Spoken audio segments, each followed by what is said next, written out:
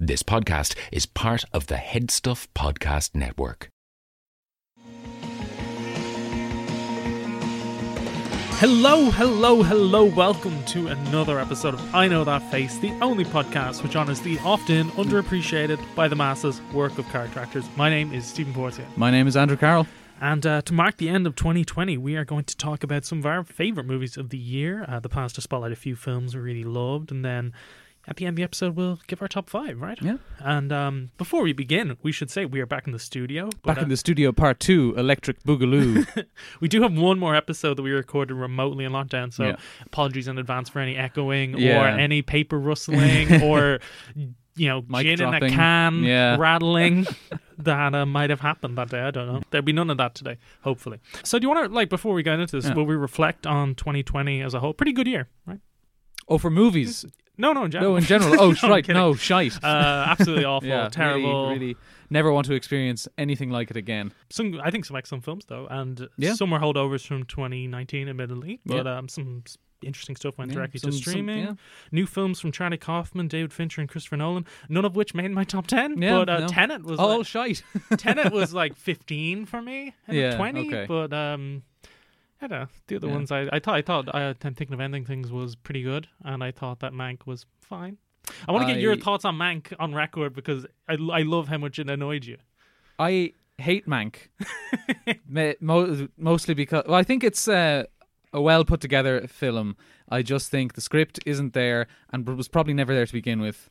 And what's wrong with, why do people hate Orson Welles so much? The man was a legend, personally and professionally. Like, he made some of the greatest movies of all time, and like hates cops. What more do you want? And gave one some of the best interviews of all time. Remember you talked about how much he didn't like Hitler? Yeah, great one. Yeah. He was a bore. Yeah, he was a bore. I do think that I haven't seen this other film I'm going to mention, but there definitely is a subsection of Hollywood movies where you don't give a person an Oscar and they get very annoyed, and then they make like the most Oscar-y movie ever. So I'm thinking of Hillbilly Elegy. Amy Adams we didn't give it to her for Arrival. That's or Nocturnal Animals or American Hustle, or all the great movies she's been in. So she does Hillbilly Elegy. We didn't give it to Fincher for Gone Girl, and he does Mank. I feel like the next Oscars are going to be 2021's Oscars are going to be absolutely terrible, just because all these films will get nominated and they'll all win, just as a kind of bad karmic answer to this year. I would love if Tenet won Best Film. That would be great, because it's so I'd prefer if it won Best Sound Design. I haven't even seen the film yet, but I just know from what everyone's saying is that the sound design is awful. Sorry, that was like really important information Yeah. I kind of needed. We'll get into actual great movies. Yeah, do you want to talk a little bit about The Lighthouse? Sure. My first two, I'm going to talk about our horrors. Yeah, so I'd probably be repeating on myself here from our Willem Dafoe Part 2 episode, but I really like The Lighthouse. It's funny we should mention Mank, actually, because I think it's an interesting comparison point to Mank, because I feel like The Lighthouse actually feels like it came out in 1930, between 1930 and 1950, that kind of golden era of black and white movies, whereas Mank does not. Mank feels like I think the audio design of Mank is very good, in that it kind of sounds like those movies did, where everyone's voices are kind of deep and echoey. Booming. Yeah. That's one of the things that gets right. Orson Welles' voice and the way Orson Welles' voice sounded on those old mics. Whereas the actual look of the film, it always feels like someone's just put like an old-timey filter over it, and not even glossy. a good one. Yeah, it's like an Instagram filter, as opposed to kind of the grit and texture that The Lighthouse has. And The Lighthouse has that kind of sound design as well, and they both work in tandem with each other, whereas Mank looks like it was recorded on digital cameras that David Fincher is so fond of, with mics that existed in 1942 or whatever. And I think what I get a lot of, especially in like high quality black and white movies that you'd see, say like Casablanca or something, is that people's eyes have a real shine to them, because obviously the black and white came out very strongly in those movies, which is why people rarely wore black and white in terms of costuming. They'd wear like kind of more subdued colours, so that the audience wouldn't go blinded by the strength of the colours. So their eyes like they look quite wet, like people are about to cry constantly, or they have quite a shine to them. And I think that's one thing I noticed that Mank gets really wrong. Like it just lacks. If you're a film fan and you watch and you have seen enough black and white movies, then you'll know what's missing. Maybe not like consciously, but subconsciously you'll say this something isn't right about this. Whereas The Lighthouse really gets it right. You know, Willem Dafoe and Robert Pattinson's eyes have that shine to them. There's a real like sandy, smoky, salty grit to the film, and I think it's like it has the production design, the cinematography, and the audio design, coupled with two insane performances that just really make it all, at least as a film, technically come together, even if it, you know, thematically is a bit of a frayed rope.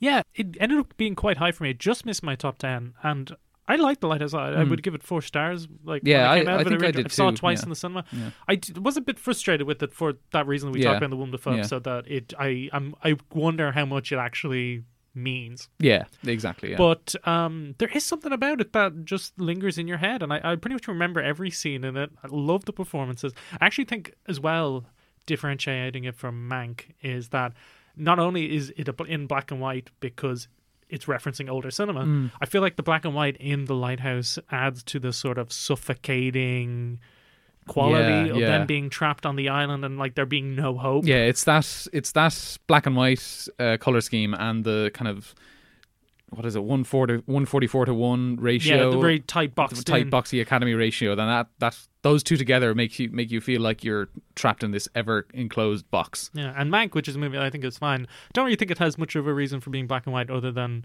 Orson Welles made movies in black and white, and the black and white, as you said, looks quite different to the black and white in those movies. So it's a bit of a new point at the end. Yeah. How long have we been on this rock? 5 weeks? 2 days? Help me to recollect. There's 2 movies that I really liked. I thought it was a pretty great year for horror overall because, like, I have a few here. Vivarium, The Lighthouse, as we mentioned. Relic, which I reviewed on Head Stuff, really liked. His House, Bliss, Color Out of Space, and Impetigore, which is this great little Indonesian horror that's on Shudder. It's actually Indonesia's submission for the Oscars this year. Of course it was. Which is so mad because it's such a gnarly movie. But the 2 horrors I think really stood tall above the rest were Host, which, you know, I'll talk a little bit more about, and Saint Maud. Two movies I think are very different, but they're similarly short, small scale, intimate movies made on a lower budget. Yeah, Host of the movie I can't shut up about. We even had its director Rob Savage on the show, so people should go listen to that if they haven't. A group of friends based in lockdown decide to do a seance over Zoom, and they bring something demonic forth, which terrorizes them. And yeah, the film takes place completely over Zoom, and a software which out of nowhere became a key touchstone in everybody's life. In a similar to something like the Blair Witch Project or Paranormal Activity or Unfriended, I think this is a gimmicky horror movie, but it's such a fantastic gimmick, and I think it's one that Rob and his co-writers Gemma Hurley and Jed Shepard I actually think utilize more effectively than any of those movies in the scares and in how it taps into post-COVID life, because we're introduced to the central friend group, like a bunch of women and a man. That introduction is really natural because we've done those Zoom calls in lockdown, and you know, with our past guests James Holohan and Sean Moriarty, shout out. And the banter is very funny, and the main group of characters are written in a way where you understand immediately what type of people they are. Like there's the sensitive, more serious person, and then the one who can't take anything seriously, and they sort of, the attention's a bit more fraught between them two. And then there's the married person who's a little bit more mature, and then there's the token guy who's always in these groups, and then there's the, I don't know, innocent person who everyone sort of looks out for. Like, you really get to know these group of people quite quickly in a way that doesn't really feel like screenwritery. And if you're like me, you'll watch it being like, oh, I know a person like that, and you're kind of link it up to your friend group in a way, which is really fascinating. So you have that, and I think what's very interesting was when I spoke to Rob, he talked about how the plan was with Shudder, one of the conditions was that they wanted it to be released in lockdown so that you would map onto the characters like that, and I feel that you really do. And also the fact that the movie is only 56 minutes long, I believe, is very close to the length of one of those free Zoom calls. I think they're about 40 minutes. And he said that they tried to do it for 40 minutes, but it ended up feeling a bit too rushed, so they pushed to 56. It feels like a Zoom call. It's amazing. But it's also great in terms of the horror, because Host probably costs about like a tenth of the budget of something like The Curse of La Llorona, which is a really boring horror movie. But Host, you know, you're making one of these movies on a lower budget, you have to come up with inventive ways to scare people, and I find that the things that they do in Host are fascinating. Like, it'll be just a simple light that's in the background of a call after they've done this seance and everyone's joking around, and you'll just see like a light flickering in the background, and it could just be something that's on the Zoom call, like a little bit of internet static, or it could be a demon, you know. And then there's like a candle, like someone will go to the bathroom, as always happens on a Zoom call, but their candle that they've had on for the Zoom call will flicker slightly or go out and they won't notice it, things like that. And it does that escalating tension really well to like a really fiery crescendo where everything goes wrong. It's like a roller coaster ride, and because it's 56 minutes long, you know, it never really gets bogged down in anything too serious or anything too like deep, or like you never go into character backstories in a way that I think can sag these movies, which basically are just there to sort of give you that rush of adrenaline. And I think Host is just like a pure cocktail of that. Yeah. So I was really impressed with it. Have you ever done anything like this before? I've never done this over Zoom. Obviously, we're not physically together, but there's no reason why Spirit can't communicate over the internet. On the other hand, Saint Maud is like a more classical kind of character-driven horror. Maud, played by Morfydd Clark, who's in 2 of my top 10 movies in the year, so good for her, is a newly devout hospice nurse. She turned to God after failing to save a patient's life, and now she's caring for a terminally ill dancer, Amanda, played by Jennifer Ehle, who has lived this very bohemian lifestyle, and Maud becomes obsessed with saving her dying patient's soul, and as she tries to, she has these moments of religious ecstasy and visions that spur her on in her quest, but you're not really sure if they're real or they're in Maud's head. Yeah. And it's a debut from writer-director Rose Glass, and she did a Q&A after the Dublin Film Festival screening of this where I saw it, and she talked about making the movie, and she was very engaging, and she was saying, if I recall correctly, that certain sequences which were very key to the movie weren't in the script and were improvised as they were shooting, which is insane because, you know, it goes to show how gifted she is. That like when you're watching this, not a scene feels out of place, not a moment, not a shot. It all feels very tight and perfect. And I was very impressed by how the movie seems to draw from other works in the A24 catalogue, to which this belongs. It's an A24 movie. There's a lot of Ethan Hawke in First Reformed, in the character of Maud herself. The more supernatural sequences feel like they wouldn't be out of place in Hereditary. The glossy but slightly run down English seaside town, and some of the movie's black humour is very in fabric, which is a movie I love. But it never feels derivative, and I think it's probably down to Glass's script, which I think is nabbing elements from all these different things, but is telling its own weird tale where you really have no idea where it's going, and the ending is really shocking. I also think it's down to Morfydd Clark, who is wonderful in the title character, and he manages to be terrifying at times, yet also very endearing and funny and sympathetic. And she's also in David Copperfield, which I'll talk about in a bit, where she's playing a character that, again, could be a sort of archetype, a stock character, and adds a surprising amount of humility and weight there. And I think it's because of her that Saint Maud plays like both a horror movie and a tragedy. Yeah. So, yeah, there's a lot to it, you know, and it's only an 83-minute movie, like similar to Host, very short. It's out in Irish cinemas right now. Very happy it finally got released, because it felt like every time they were about to release a new COVID lockdown would happen. So I hope people go see it. It takes nothing special to mop up after the dying. You're prettier than the last one. But to save a soul, that's quite something. Well, I felt the same way about The Wild Goose Lake, which I thought really deserved to be seen, because it only... I don't know what its release was like in other countries. I'm sure it came out in the cinema in China, which is where it's from. But it was part of it's the last of the 2019 Cannes roundup to get a release in this year. And it went straight to Mubi in Ireland and the UK, I believe. And it's essentially a gangster drama about this guy called Zhu Zhenong, who's played by Hu Ge, or Hu Gi, who is a small-time gangster in Wuhan in 2012. Don't worry. Who, after kind of a scrap over turf, ends up being hunted by the police after he shoots a cop in a rainstorm because he thought it was a gangster trying to get him. So he flees to an unincorporated territory called the Wild Goose Lake, where he has to decide between either trying to run away and escape, or kind of coming up with this elaborate plan where he dies so that his ex-wife can get the bounty money even for him. And it's essentially like, it's this kind of, I wouldn't even call it Tarantino-esque, because there's too much of a noir kind of bent to the dialogue that it's never, no offense to the film, but it's never funny.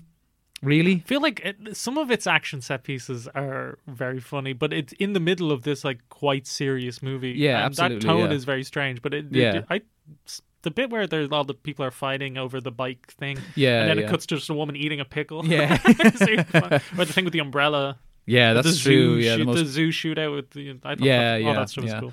And I think it is like a gangster drama, and it has all those trappings, like it has like it's soaked in neon and like those kind of sodium hazy yellow lamps, and it's very, very violent. Like heads are cut off, people get shot in really horrible ways, and as you said, there's a really gory kill with an umbrella towards the end of the film.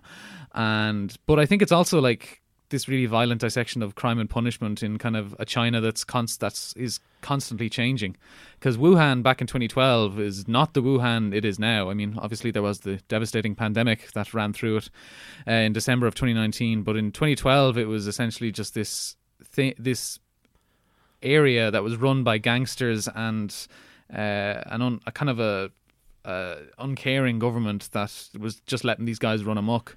Until they eventually, at some point between 2012 and 2019, turned it into this bustling metropolis full of, I think, something like 12 million people. And I think it's directed by a guy called Dao Yinan, who directed a film called Black Coal Thin Ice, which won the Berlinale Golden Bear in 2014, I believe, and it won its lead actor Lau Finan, who is in this and Ashes Purest White, another great Chinese kind of neo-noir drama about changing China from 2019. He won Best Actor at the same festival for the same film. And all these performances kind of come together because the person who's part of the plan to get the bounty on Zhu is a prostitute called Lu, I forget the character's name. I think it might be Lu Ai, or that could be the actress's name. Either way, terrible haircut on her, but no offense.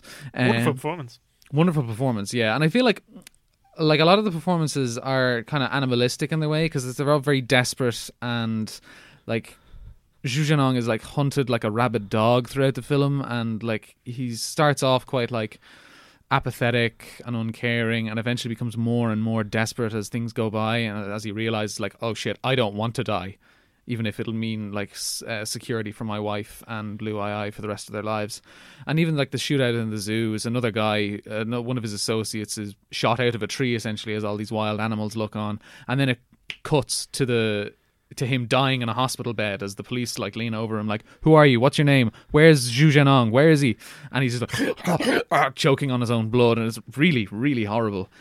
God, you make me want to rewatch it. It's so good. And it's kind of like whereas Black Coal Thin Ice was like a very kind of icy film, this is like very fiery, even if the performances are quite muted.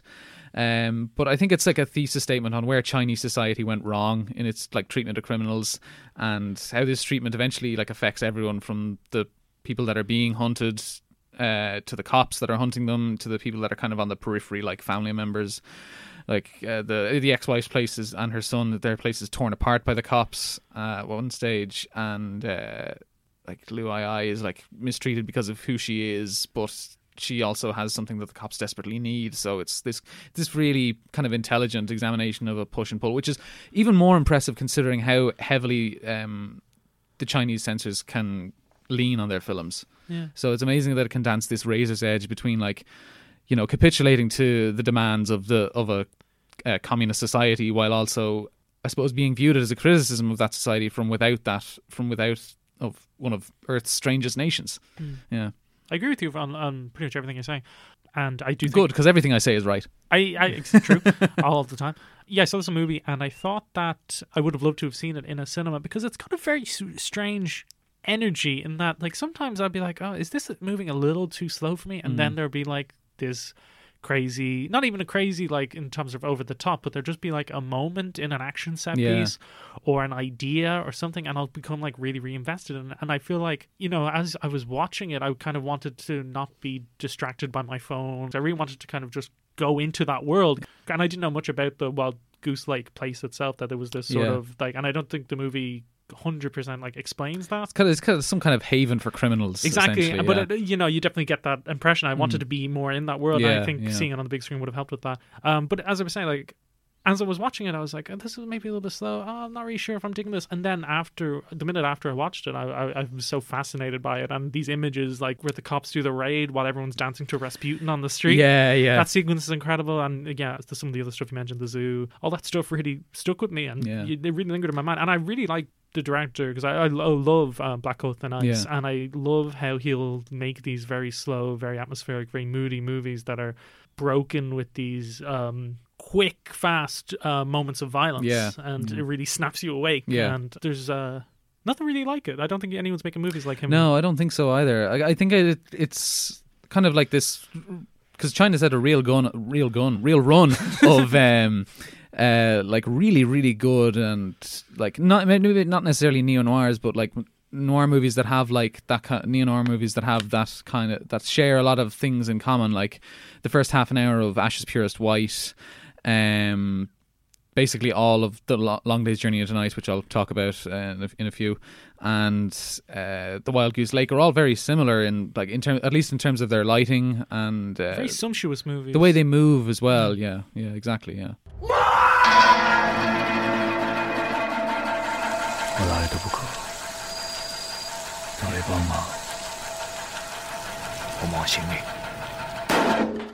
I want to talk about David Copperfield, as I mentioned before. This is utterly delightful. So you got Armando Iannucci, people know from The Thick of It, In the Loop, The Death of Stalin. He's adapting Charles Dickens's coming-of-age novel, David Copperfield. Set in the 1840s, it chronicles the life of the title character played by Dev Patel as he navigates a chaotic world where he keeps bouncing between these different social stratas and is forced to take on these new personas and title until he finds his elusive place in the world. And I knew she brings so much energy to the source. He recreates Dickens's bustling environments filled with big personalities, while at the same time plussing the gags. And anyone who's seen any of Iannucci's stuff will know that the man can write a funny turn of phrase. In the novel, for instance, there's a lot of jokes about people not remembering David Copperfield's name or giving him a different name. And it's, part of the story because it's all about him finding his place in the world. So, there's a big climactic moment where he's like, I'm David Copperfield. Yeah. But in the movie, the way they like mistake his name is so like convoluted and funny. Like someone's like, who's that guy? And he's like, that's Copperfield, David's son. And he's like, thank you, Copperfield, David's son. Like, jokes like that. And like it gets more and more convoluted as it goes. He also has this playful metatextual element, not dissimilar to another movie we'll talk about. Let's talk about connections here. True History of the Kelly Gang, where David is obsessed with details and words and is always writing down these phrases that come to him, but he has dyslexia, so which is not in the novel. So between that and the various roles he has to play to climb out of the gutter, so to speak, and become a gentleman, he finds it hard to express himself. So the whole movie is about him trying to tell his story. Maybe worth pointing out as well is that the movie was cast colorblind, so you have actors of different ethnicity and skin color playing people that in the book certainly, and most likely in the era in which the film takes place, would have been white. What's wonderful is that Iannucci cast the film so perfectly that you don't care at all. You don't even think about it. So you have these British thespians like Tilda Swinton, Hugh Laurie, hilarious Peter Capaldi. Peter Capaldi's amazing in this. You're stealing an honest man's chicken! An incredible Ben Whishaw playing like a really snivelly villain, Uriah Heep. So you have all these great actors, but then there's also Dev Patel, who is of Indian background and is so charming and winning in the main role, and he just radiates this light in Copperfield's eyes and fire in his belly that can't be extinguished no matter how hard life is and how many hardships he faces. And all the supporting characters are these big personalities who pull David Copperfield into their orbit, so you'll spend 10 minutes with one and they'll jump to another. So why not get the best actors you can, no matter what their race is? So you'll have cast Benedict Wong, who can elevate his sad sack alcoholic character, like the guy who walks into a room any time of the day and is like, is it too early for sherry? Benedict Wong turns him into a terrific comic foil, and cast Nikki Amuka Bird, who always plays these strong, authoritative characters in modern day set stuff, as a tough, no-nonsense gentry lady. Like, it's great to see. And there's also elements of this film I've never seen handled so well before on screen. So, like how Copperfield's relationship with Morfydd Clark, who's in St. Maud, how their relationship runs its course, but it also ties into the fascinating exploration of the nature of storytelling itself. I don't want to give it away, but just look out for that as you're watching. Like, all in all, it made me want to crack open a Dickens novel, which is something I never thought I'd say, because I read Great Expectations in my coming of age class in college, and it's quite boring. They pay Dickens by the word. Did you know that? No wonder, yeah. Yeah. I nearly made it all the way through that, and then I was like, I'm bored and I'm not going to write my essay on this. Screw this. Threw the book against the wall. Dropped out of the class. Yeah, dropped out of the class. Yeah. I'm David Copperfield. I'm your nephew. You're the only family I have. What do we do with them? If I were you, I'd wash him. Oh, donkeys! This is a donkey-free zone! Move it! You're a remarkable woman. Very kind. Well, I suppose if we're talking period dramas, we should probably get to one that's on kind of the bottom end of my list, which is Emma. Emma is a handsome, clever, and rich film, much like Emma herself. So it's about Emma Woodhouse, the famous Jane Austen character in the novel Emma, played by Anya Taylor-Joy in the film. We stand. Yeah, we do. She's had a great year. Yeah, I haven't watched Queen's Gambit yet, but I probably never will because it's a TV show. Yeah, it's just this lovely kind of fun and frothy and crackling romantic comedy that feels as modern in its technique that they used to film it as Clueless feels in its setting, even though Clueless doesn't really feel that modern anymore. But Clueless is a period drama. I guess period so, comedy, if you think about it. And it just has a lot more substance to it than you would expect. It is still quite slight, but it's just very nice. It's just a very nice film, like a perfect film to see with your mum or your granny, which I did at the time. It was one of the I think it was the only film I saw with my mum in the cinema this year, back in February. But it's just one of these lovely kind of romantic comedies, and it also proves that you don't need to be good looking to be the male lead in a romantic comedy. Because, like, no offense to the three kind of main romantic interests in Emma, Johnny Flynn's hot. Johnny Flynn is hot, yeah, and that's why he's the male lead in Emma. But people like Josh O'Connor, who people will know as Prince Charles in The Crown, and Callum Turner, who has been in stuff as well. I think he's in Green Room. Maybe, I don't know. Maybe. But yeah, Josh O'Connor looks like a Wallace and Gromit character come to life. And Callum Turner, like, they spend ages talking his character up. I forget, he's the one that is engaged to Lady Fairfax. But they spend ages talking Callum Turner's character up, like, oh, he's so good looking, he's so hot, he's so sexy and rich and well mannered. And then he shows up and he looks like an Edwardian Wayne Rooney. You're like, oh, wow, this is the guy? Yeah, Emma, go with Johnny Flynn. But no, I think it's good that a period drama will have like lots of these interesting faces. Like it has like Anya Taylor-Joy, very interesting to look at. Absolutely. So is Johnny Flynn and Josh O'Connor and Callum Turner. However, I know that face subject, I think second episode, maybe third. Third. Oh, yeah. Third or fourth. Maybe fifth. I was like, we didn't do a Bill Nye episode. Mia Goth. Yeah, Mia Goth is in it. Yeah. So, and she's also very interesting to look at. But Bill Nye is in it, and I think he gets the funniest joke of the funniest consistent joke of the film, where he claims to be of ill health, but he's never actually shown sick. He's just one of these guys who's like has a weak constitution, I guess, in Regency era terms. But like he's constantly having screens to stop drafts being placed around him, and by the end of the film, he's just like walled in by all these. He's like constantly like, do you feel a draft? It's very, very, very, it's very funny. Yeah, must check it out. Yeah, it's good. She always declares that she will never marry. I have no thoughts of matrimony at present. Which of course means just nothing at all. You must never leave me, Emma. Good heavens, have I missed the party? As you heard in the intro, this show is part of the Headstuff Podcast Network, Ireland's largest network of independent podcasts. There's plenty of other great shows to check out on the network. Here's a taster of one. Hello, Joe Rooney here. Back in 2015, I recorded my first Potter Rooney, and since then I've been chatting to people that I meet throughout my travels, here and there, all over the world, including Sean Locke, Mary Coughlin, Frank Kelly, Joanne McAnally, Owen Colgan, Shazia Mertza, Aidan Gillen and Katja Reardon, but loads of people you'd never heard of who have very interesting tales to tell, including the sadly no longer with us Boston-based comedian Barry Crimmins, who led a crusade against images of child abuse on the internet, Tracy Carroll, whose daughter Willow has the highest grade of cerebral palsy, Drogheda Homeless Aid, Christine Volset, a Norwegian singer-documentary maker who ended up hanging out with the young lads in inner city Dublin and riding bareback on a horse through the city streets. All these very interesting tales to tell, and all you have to do is skip the first 6 minutes of me talking rubbish. That's Potter Rooney.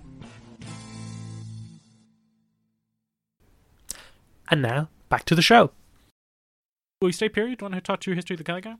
Sure, yeah. So True History of Kelly Gang is Justin Kurzel, director of The Snowtown Murders, Assassin's Creed, and Macbeth back on form. It's about Ned Kelly, the infamous bushranger and outlaw of the late 19th century in Australia, who essentially his journey from boy to man to myth, essentially. The first, I think, 45 minutes of the film is him as a child. It's played by Orlando Schwartz, I think. Orlando Bloom. Orlando Bloom, yeah. The most boyish actor alive. And then for the last half, roughly, of the film, he's played by George McKay, people recognise from 1917 and Captain Fantastic, yeah.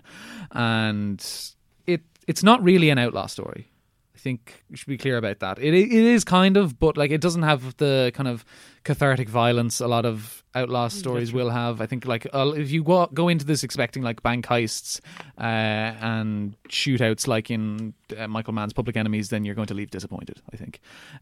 But I think it's so visually interesting and so like thematically deep, and all the characters feel like really, really workshopped by the actors and the director and writers, that you don't care by the end of it if you're committed to this kind of thing. Like there's some really stunning sequences, like the ending shootout, which is the one, you know, he's dressed in all the armour that they've hammered out from ploughs essentially, yeah. But there's just this big line of Australian policemen shooting at them, and they're lit by like glow in the dark ponchos, just constantly really flashing at you. Yeah, cool. And he's covered in soot and blood, and he's wearing a dress as well, and it's essentially a story of like failed assimilation, because he's the children of Irish immigrants, played by the mother anyway is played by incredible Essie Davis, who people know from The Babadook, and it's kind of like a story of failed assimilation wrapped up in like a kind of fake history of Australia's greatest outlaw, and it's probably one of the best ensemble casts of the year. I think it's like I can't choose between this, Parasite, or Uncut Gems. Yeah, I throw in David Copperfield too. Yeah, well, so we'll say those are the four best ensemble cast of the year, even though I haven't seen David Copperfield. I think like it's really hard to pick between Fat Russell Crowe, Essie Davis, Charlie Hunnam, Nick Cave's son, and Thomasin McKenzie. All incredibly horny. All incredibly horny. But I think the winner for me is Nicholas Holt's kind of psychotic villain. Yes. I think his name is Colonel Fitzmaurice or something like that. Yeah. Fitzgerald. Fitzy. Like yeah, Fitzy. We'll call him Fitzy. There's a part towards the end of the film, he's trying to find out where Ned Kelly is hiding out, so he goes to Mary, who is Ned Kelly's paramour, played by the wonderfully sweet Thomasin McKenzie, and he has a child with her, who he hasn't seen because he's been on the run for so long. But Nicholas Hoult comes along to find out where Ned Kelly is hiding out, and he grabs the baby off her and starts threatening it with his revolver, and the baby starts crying. He goes, "Not now!" And like this scene goes on and on. It's really tense. Like, is this guy going to shoot the baby? Is this psychotic asshole going to shoot the baby? And I won't say what happens, but there's a point where his commanding officer comes in and just goes, this look of absolute horror on his face, just goes, "What the fuck are you doing?" And like, finally someone says it. Yeah. And I love about his character that he meets Ned Kelly, and they actually sort of have a little bit of a friendship. Yeah. And Ned Kelly, as being an Irish immigrant, is I've never met a British person who didn't want to take something from me. And he goes, "What could I possibly want from you? I don't want to take anything from you." And then within 5 minutes of the movie, he's like, "Yeah, I want that." Yeah. That leads to their falling out. Yeah. Which is great. I think it's more a movie about the kind of conditions that could make an outlaw. Yeah, that's true. Yeah, because I think, like, obviously, like, his mother and father they're not immigrants. They're like, they were arrested and brought to Australia on the penal ships when Australia was a penal colony, and obviously they served their sentence, but now have to live in Australia. And it's kind of about planting like new root, or trying to plant new roots in a soil that has already been poisoned for you just by your association with it and your conditions as a former prisoner trying to make a home. And I think it's shaggy, and I think some elements work better than others. Like, I really like the shootout that you mentioned, but I think some of the plot work to get to that shootout, I was a little bit like, yeah, that's true. But but that's like all cult movies. The reason that you want to revisit them over and over again is it feels raw, like it feels alive. It feels like it's got this real like folk punk aesthetic to it. There's that quote that goes around that you don't want things to be perfect, you want things to be good because they feel alive. You know, you want spontaneity. You know, by the time everything like becomes like, I've put everything in the perfect way, like it feels a bit dead. You know, this movie feels like alive. I love its bombast, I love its viscerality. Yeah, take notes, Nolan. Exactly. We'll give a shout out to Russell Crowe. I mean, he's only in the movie for maybe 10 or 15 minutes, but his whole section of the movie is really delightful. Oh, he's so good, yeah. It was a real reminder of how great Russell Crowe can be. Yeah, exactly, yeah. Are we gonna take the future and make it ours? We're the sons to see! There is not a man born who could have the patience to suffer the injustice I have. I'm going to talk about The Five Bloods. Yeah, so Spike Lee's Netflix film for African-American vets battle the forces of man and nature when they return to Vietnam, seeking the remains of their fallen squad leaders, Storm and Norman, played by the late and great Chadwick Boseman, and the gold fortune he helped them hide. And so essentially a remix of Apocalypse Now, Three Kings, and Treasure of the Sierra Madre. All movies I love, but it told through an African-American lens. It's a lot of movie, The Five Bloods. Yeah. But I think despite these great credit, the warring tones are never jarring. There's a sequence in the film where a character steps on a mine, and if it moves, he'll explode. And it's this lengthy sequence where they're brainstorming how they can get him off the mine in time, just so like doesn't get blown to smithereens. And it's white knuckle tense. And my family and my girlfriend, we all watched it together in lockdown. It was really nice because it's a real movie, you know. Yeah. I think even if you weren't particularly interested in war movies or heist movies or this topic, like it's got so much substance to it that I feel like anyone will get invested into it. And you could hear a pin drop in that sequence where they're so invested. And as with usual Spike Lee movies, the social commentary feels contemporary and relevant. Like there's these stats in the film that show that 33% of the US military forces in Vietnam were African Americans, despite them making up only 17% of America. And you know, Hanoi Hannah is a character in the film, this real-life Vietnamese radio personality who made English-language broadcasts directed at US troops. And in the film, she is talking to the black GIs and saying essentially, why fight for a country that treats you terribly? And that's why they want the goal. Like, they feel they've earned it, and some of them want to take it and invest in the black community in America to keep up the fight, you know, the fight for equal rights. And I think certainly if 2020 proved anything, you know, race relations in America seem as low now as I can remember being a 20-something person. Yeah. And I think The Five Bloods would always feel timely, but it especially does now. Yeah. And I think the emotional payoffs are so strong, like because you've got this epic, gorgeous cinematography, beautiful emotive score by Terrence Blanchard, but the whole cast of The Five Bloods is wonderful. I think special praise should go to Delroy Lindo, his damaged PTSD suffering soldier who left Nam but never really left Nam. Yeah. And Clark Peters is the calm and collected glue that holds the Bloods together, and he has this slight but sort of beautiful arc where he discovers that he had a daughter in Vietnam that he never knew, that he had gotten someone pregnant while he was over serving. And I love that the main four actors in their 60s play their younger selves without any de-aging in flashbacks. Because I think it really deepens the themes of the film, because it's kind of a memory play. Like, these people are being confronted with their most traumatic moments as they navigate this jungle.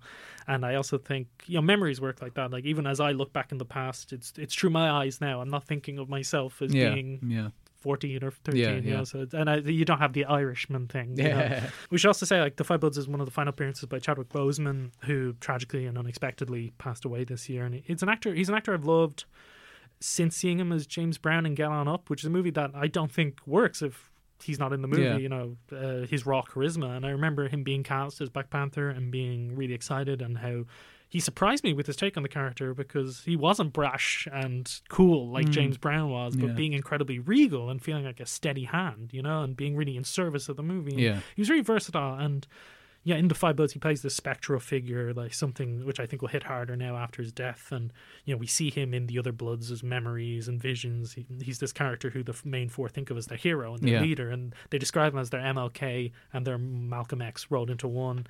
And there's an image for you. I know, and Boseman like has so much presence in the film, even in like little screen time, that you believe in. And it's a shame beyond words that we've been robbed of more Boseman performances like that. We've been dying for this country from the very get-go. Now the time has come. There are things to realize. We give this goal to our people. Well, I suppose, speaking of memory, we should probably get into Long Day's Journey into Night. It's another Chinese film. It's about a man who returns to his village for his father's funeral. And it's kind of, the first half is very fragmented, and it feels like memory, I guess, just because it's him like half remembering things as they happened or as they might not have happened, and then it's, you know, long sequences of him just walking through his old village and remembering things and remembering the woman he used to love there, and whether she's still alive or not is a big issue, and remembering how his best friend was killed by a gangster. But the real meat of the movie, I guess, is when he's arranged to meet this woman who he doesn't know is still alive. So he goes to an old movie theater that's about to be torn down. The entire town is basically crumbling and will be bulldozed in about a week by the Chinese government, obsessed as they are with, building up new stuff on old stuff. So he goes into a theater screen, puts on 3D glasses, which is when the audience is supposed to put on their 3D glasses in the real world, and he falls asleep. And what happens next is a one-shot dream, essentially, for him. And we follow him through his dream as he... basically, everything that happens in the first half of the movie is reflected and twisted and remixed in this second half. These kind of long one-take shots, they're very easy to admire. Like, I thought 1917 was well made, technically, but in practice, like, a lot of them, they really lack the emotional consistency that good editing gives a movie. And they become a bit burdened by it. Exactly, yeah. It becomes a gimmick. And I suppose if you're going to do a gimmick, do it like Long Day's Journey into Night did. Just invest it, build up to all this incredible emotion with like this kind of, not rapid fire editing, but you really notice the editing in the first half of Long Day's Journey into Night. And once you get to the part where there essentially is no editing, then it's not that you miss it, but you're comparing and contrasting the two, and you'll see the themes of like loss and love and hope and death and grief all start to emerge, but in different ways in the second half of Long Day's Journey into Night. And it's rare, again, that you can say something in a film feels like a dream. Like, I think Mulholland Drive is probably the best example, maybe, and like this one long shot actually feels like a dream, in that in your own dreams there's like a logic to what's happening, even though when you wake up you're like, that made no sense whatsoever. And a lot of the time they're unsettling, and you never feel like you can consciously stop them, and there's no real logic to them, even though you're aware of this, even though that everything that's happening to you within the dream makes sense. And what divides the film is this big, massive, kind of like in Mandy, where the word Mandy just flashes up on the screen, but this Long Day's Journey into Night flashes up on the screen, and it's this like Akira-style bombast, like boom, yeah. And you're there. Now we're getting somewhere, yeah. And it's just a very fluid kind of second half of the movie, and that reflects everything that came before. And I don't think I'll ever see a film like it again. I saw it for the East Asia Film Festival, and I was sent a screener on my laptop, so it wasn't in 3D. Yeah. Well, the film I saw in the cinema wasn't in 3D either, really. Oh, really? Yeah. I mean, if you took off the 3D glasses, the screen would still look fuzzy, but there wouldn't be any like effects or anything. Yeah. I found this movie really fascinating, but I think a little too dense for me, where the whole first half of the movie is everything is kind of in hushed tones and very whispery and very enigmatic. The person, he talks about his dad dying, and then like he talks about his best friend dying, and then like they have similar names, and you're like, oh, who's the person he's talking about there? And then you'll see that person in the dream sequence at the end, and you're like, what am I supposed to take away from that? There's a lot of stuff where I was really trying to crack it. I think I should have just given myself over to it. Yeah. But I reviewed it for Head Stuff, and I feel like my review is me talking about liking the movie, finding it very interesting, and then me just trying to be like, this is my interpretation on it. So if you watch it and you're a little bit confused, I try to break it down. I think I'm kind of right, but I don't know. I found it a little bit too much work. I don't know. I feel like, well, you had to review it, so I guess it was work for you. Yeah, so exactly. I just let myself kind of be watched along by it. 以为故事到这点就结束啊，没想到故事才刚刚开始。 Yeah, I'm going to talk about Baby Teeth. I won't spend too long talking about this because we have drinks booked. Yeah, exactly. Because I discussed it pretty at length in the Ben Mendelsohn episode about Eliza Scanlon, who's so great in the underrated Devil All the Time this year. So she had a good year, and she's in Little Women. Little Women as well, Stars as Milla, a 16-year-old terminally ill girl who falls for a 23-year-old homeless drug dealer and addict, Moses, Toby Wallace, who won Venice's award for Best Young Actor the year I was there. Her depressed parents, a psychiatrist father, Ben Mendelsohn. The Mendo. And former musical prodigy mother, Essie Davis, who's in Babadook and True History of the Kai Gang, are first against the union, yet seeing how happy Moses makes Milla, they decide to put up with the pairing and invite her boyfriend to live in their home. And there's a line in the trailer where Mendo has Moses pinned to the ground and like they're fighting, and he's like, I don't like you, but Milla should have the word at her feet right now. And as I said in the Mendelsohn episode, Baby Teeth had everyone at my Venice screening in floods of tears. It's not aggressively sentimental, and I think what's kind of groundbreaking about it is that it's a cancer drama which eschews endless scenes of doctor's appointments and hospital wards, and we never learn exactly what type of cancer Miller has. Yeah. But it stays mostly in these domestic spaces and is an intimate forehander, and it's showing the strain Miller's diagnosis puts on her and those around her. Characters, I think, even made more three-dimensional by the verisimilitude of the actors playing them. I think the movie's depiction of a family at the end of its rope and taking weird steps to ease their burden, not just in terms of letting Moses in, but in other aspects of their life. It's very funny, but always tragic, and it's that juxtaposition that allows Baby Teeth to find beauty and humanity in the pain of everyday life, and the soundtrack slaps too. I wanted to rewatch it before this episode, but I actually saw that it's coming to Irish Netflix at the end of the year, so everyone can watch it then. I think December 31st it's dropping. But I was looking at the quotes page on IMDb just to get a feel for the movie again, and it's a great script, and there's a line I can't say because it's a spoiler, but just remembering it made me cry. Stephen. Yeah, definitely recommend. I'll do anything. Can he please stay? Miller, he threatened me with a meat prong. You threatened my wife with a meat prong? I don't want to hurt you. So don't. Moses! Henry! Miller should have the world at feet right now. Well, speaking of stress, I guess terminal illness will call you stress. Let's go with Uncut Gems. Oh, okay, great. Yeah, so for anyone that doesn't know, Uncut Gems is about Howard Ratner, or Howie, the Sandman, Adam Sandler, who is a gambling addict and jewelry dealer in New York who owes big money, large money, to Arno, his brother-in-law, played by Eric Bogosian. And he's trying to sell off an uncut black opal mined in Ethiopia. And the movie is essentially his odyssey trying to sell off the stone so he can pay off his debts to Arno and many others. And like I said, it's probably got one of the best ensembles in this year anyway, outside of Parasite and True History of the Kelly Gang and David Copperfield. You know, you have the Eric Bogosian, you have Idina Menzel, you have newcomer Julia Fox, the Sandman, and you have Keith Williams Richards, a new discovery, who was spent years sick because he was a 9/11 rescuer and only recovered when the Safdies, and got cast directly after his recovery by the Safdies in Uncut Gems. Which is why he has that raspy voice. Are you having a good time? That kind of thing. It haunts my dreams. Yes. Yeah. I like my favourite bits with Adam Sandler is yes. Yes. And I feel like it's a film that, like, it's no matter how off the rails it goes, it still feels very real, and like you can tell it was managed. It was directed in a really, really good way. Controlled chaos. Yeah, controlled chaos. It's like if the weather service could direct a hurricane, you're kind of close to imagining what this movie was like. And everyone in this film is either is some kind of scumbag in spirit or looks like a scumbag. It's just such a well cast, written and directed movie.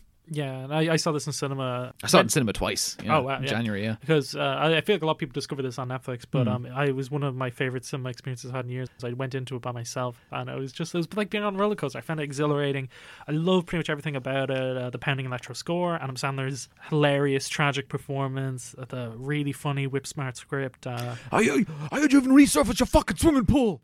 I never did. Cool for Sportingcast, as you said. I'll give a shout out to Eric Bogosian as Arno. Really great performance.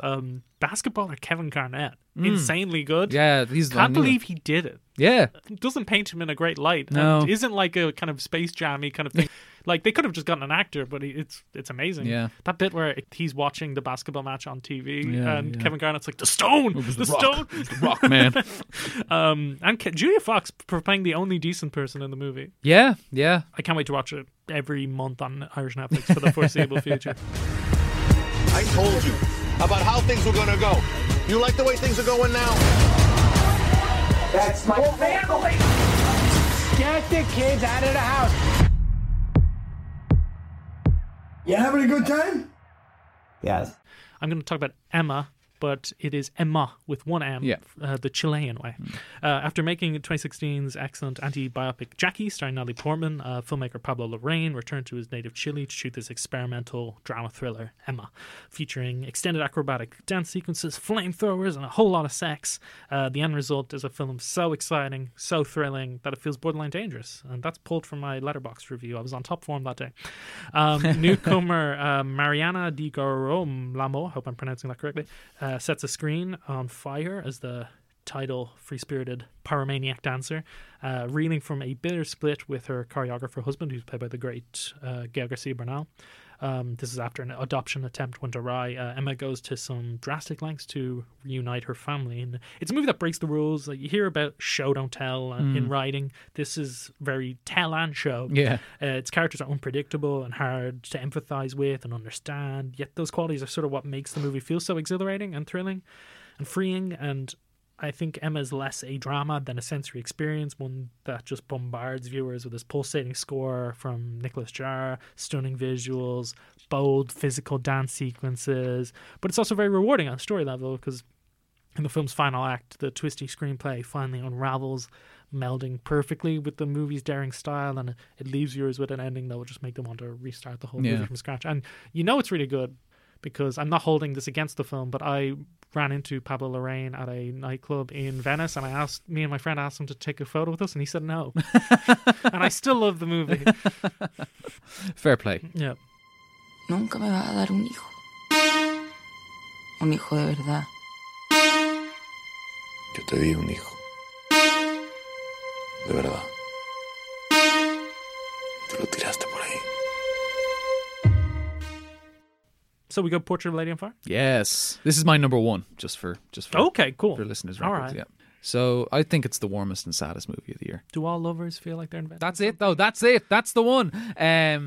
So Marianne is a painter, played by Naomi Merlong, who's hired to paint Heloise, who is recently returned to her family's island off the coast of Brittany to marry the man her sister was supposed to, but her sister committed suicide because she didn't want to be married. And basically, over the course of about 10 days, Marianne starts to fall in love with Heloise, and it ends in a fiery relationship that burns up the screen and feels as desperate as it is passionate. And it's a movie that like expresses the kind of realizations about relationships and sex and love that we all have, like in the moments when we realize we're feeling these things, or in our first relationship, or having our first time even. It's like the line that Heloise, who is a virgin at the start of the film and is new to all these experiences with Marianne, when she says, "Do all lovers feel like they're inventing something?" And it's like, yeah, that really crystallizes everything about these things that you had never realized needed to be put to words before. And like, you can tell it's kind of a script polished within an inch of its life, but it's still so raw and just bursting with human emotion that you just don't care. And it turns into this gorgeous fantasy that's bookended by moments of really harsh, heartbreaking reality. And there's only 4 characters in the movie, but they all feel lived in, and like they have a deep, rich inner life. Like the maid Sophie, who's played by Luana Bajrami, and the countess, who's Valeria Golino, who people might know from the Hot Shots films, Rain Man, Rain Man. Yeah, it's a film about like waiting and looking and longing. Appropriate enough, considering I was waiting and longing to look at it. And I think had the French picked it for their best foreign language entry at the Oscars, I think it could have beaten Parasite. Yeah, it could have. And I like Les Miserables, but what were they thinking? Yeah. Fools. And I like, this is maybe more superficial. I think you're completely right what you're saying. But I love how gothic this movie is. I think a lot of people are talking about it as being a romance movie, and it certainly is, but it's a gothic romance. Yeah, and like that, look, the scenery with like the trapped maiden of this castle that you have to get to, by boat. Yeah. And like all the shots of literally Heloise ghosts, in her wedding dress. Yeah, exactly. The like ghostly, like her ghost of future past. And also like the idea of like her sister having killed herself in this place, and maybe the memory of her kind of lingering. Like there's all this like great stuff now. I love that no one's a villain in the movie, that like the countess could easily be a villainous character and she's not. And the movie never really has any of those things which I hate in romance movies where, Eloise finds out that Naomi lied to her about why she was there, and then that led to their split. Or someone is like, you cannot see that person. Like there's no artificial conflict. Celine Sciamma, who directed it, trusts viewers to know that there is this like repression of the era in which the movie is set, this social mores, and even they, like the characters, know that once they start this relationship, it is ultimately doomed. Performances are amazing. I love how poised and assured Naomi Merlan's character is, and Yeah. you never for a minute question that she's a great painter. Like, of course she is. Adele Haenel is so like fiery and sensual, and she's the fire of the title. Like she's got this thing, a bit like Dev Patel in Dave Copperfield. Yeah, and she just burns away the kind of icy exterior. Yeah, Naomi exactly. has. Really great. The way their relationship is all in like touch and like stolen moments and glimpses. Yeah. Really incredible. Celine Sciamma must have so much trust in Adele Haenel over that last shot of the movie, because basically it's a 2.5 minute close up on her face, and the camera just stays on her, and it tells you all you need to know. Yeah, and that is insane. It's some of the best acting I've ever seen. I think we should do Adele Haenel on the show because she's a really interesting filmography. Absolutely. Quand vous êtes embarrassé, vous mordez vos lèvres. Vraiment. Quand vous êtes troublé, vous respirez par la bouche. Parasite. Let's do it. Let's do it. Yeah, I talked a lot about Parasite in the Song Kang-ho episode, and you hadn't seen it, but I just want to point out, it's very rare that a massive mainstream event like the Oscars completely aligns with our personal taste. Yeah. And I mean, not completely, because Renée Zellweger won Best Actress for the most Jesus paint-by-numbers Christ. movie of all time. But I'd forgotten. But Parasite swept Best Picture, Best Director, Best Original Screenplay, Best International Feature Film, and, you know, I've given Song Kang-ho Best Supporting Actor for having one of the most devastating character arcs, almost completely expressed silently through minor facial gestures, but pretty good. Yeah. Overall, and it makes sense that was the last good thing to ever happen. And it's saying something important about class divides, because in that first half it's like this very fun culture clash con movie, but then it takes this dark turn in the second half, and it becomes more about, you know, what are you willing to do for the seat at the rich person's table? Do you screw over another poor person? And it's capitalism fought in the micro, and other movies have explored this, but none with the sharpness and confidence of Parasite. And every detail, every symbol, every line that seems throwaway and funny, The Rock, it's so metaphorical, takes on greater significance and weight by the film's end. And even something as simple as how when they're at the birthday party, the climactic birthday party, they're all dressed as Native Americans. Like, that felt very striking to me as I watched the movie the first time, even if I, you know, hadn't completely gotten the significance or maybe registered it. There's like articles about that just detail. Like, that's how obsessive people are with this movie and how rich it is. And I think what's crazy is we're genre fans here, and I think this is Bong Joon-ho's best work to date, because it takes themes that have run throughout his sci-fi work, like The Host, Okja, most notably Snowpiercer, and places them in a recognizable, rooted in reality, social environment. Yet somehow is like even more thrilling than those movies. Like, I don't know how he does it. I don't know either, and I hope I never find out. Yeah. I just wanted the Magic Man to keep doing his thing. It's just the way each separate part of the film like just clicks into a greater whole. It's a method that's really hard to see being bettered in the future, and I think it'll only rarely be equaled. Probably the most cinematic play in history, to be honest.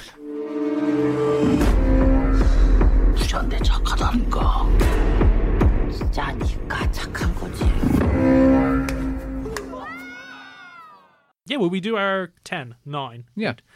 All right. 10, Host. 9, The Personal History of David Copperfield. 8, True History of the Kelly Gang. 7, Saint Maud. 6, The Five Bloods. 5, Baby Teeth. 4, Emma. 3, Uncut Gems. 2, Portrait of a Lady on Fire. 1, Parasite. 10, Long Day's Journey into Night. 9, Emma. 8, Uncut Gems. 7, The Lighthouse. 6, The Wild Goose Lake. 5, True History of the Kelly Gang. 4, Promising Young Woman. 3, Little Women. 2, Parasite. And 1, Portrait of a Lady on Fire. Let's get pints. Rate, review, subscribe wherever you get podcasts. Email us at iknowthatfacepod@gmail.com if you have a character actor you'd like us to cover on the show, or you're someone who works in media, film. Want to sponsor us. Let us know. Hit us up there. Follow us at Twitter at iknowthatfacepod. Follow us at Instagram at iknowthatface. Follow us at Facebook on our new Facebook account at iknowthatfacepod. Thanks to Shani Fernandez for editing and running our socials. Andrew, where can people find more of your work? You can find me at the Head Stuff Gaming section, where we talk about what we play, why we play, and how we play it. Check out the Head Stuff's film section. I hope by the end of the year we will have lots of best of the year content and look ahead to 2021. Check me out there. See you later soon, folks. Bye-bye.